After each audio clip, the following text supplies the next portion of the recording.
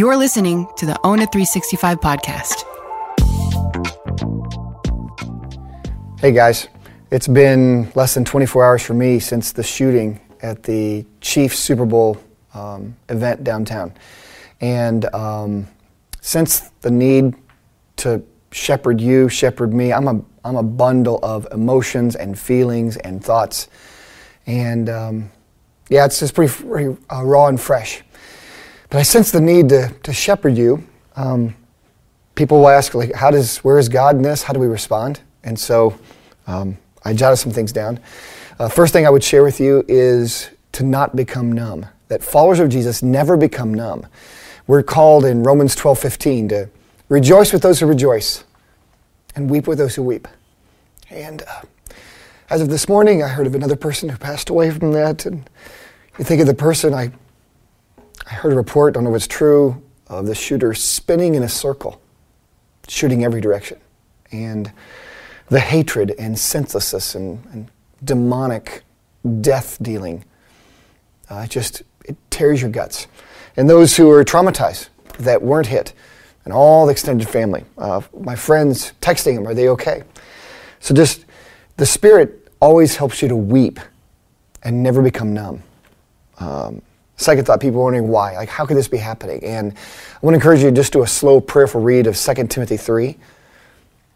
We were warned that society is going to get worse and worse and worse. Evil men, worse and worse and worse. And you look at society and the level of dialogue today and the lack of listening and the selfishness going on. God warned us, 2 Timothy 3, that that's going to happen before He returns. So what do we do about it? So Romans 13 is our short-term thankfulness that we live in a society where there are laws and government and first responders, and we pause and thank God for the first responders who were there and the good Samaritans who did something. We thank God. And we also pray for our government. We continue to pray for wisdom for our representatives and leaders to come together in dialogue and be led by the Spirit, whether they realize it or not, to come to make progress in this and many other topics in our culture. We believe God ordains and uses them despite themselves. God bless them.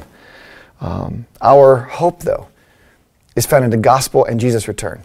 So the reality is nobody's actually changing unless the gospel changes them, which is why we spread the gospel. They're not going to love. They're not going to be at peace. They're going to hate and be selfish and fight for their own particular agenda. And that's what just is going to happen.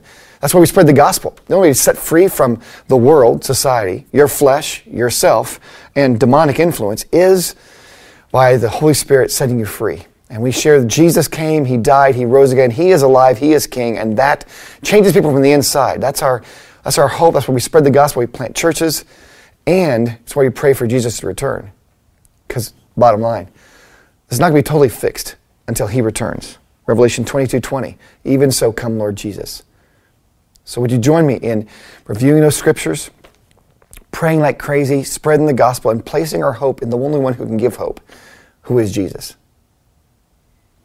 Thank you, guys. Thanks for listening. To learn more about Grace Church and the Own It 365 resources, go to visitgracechurch.com.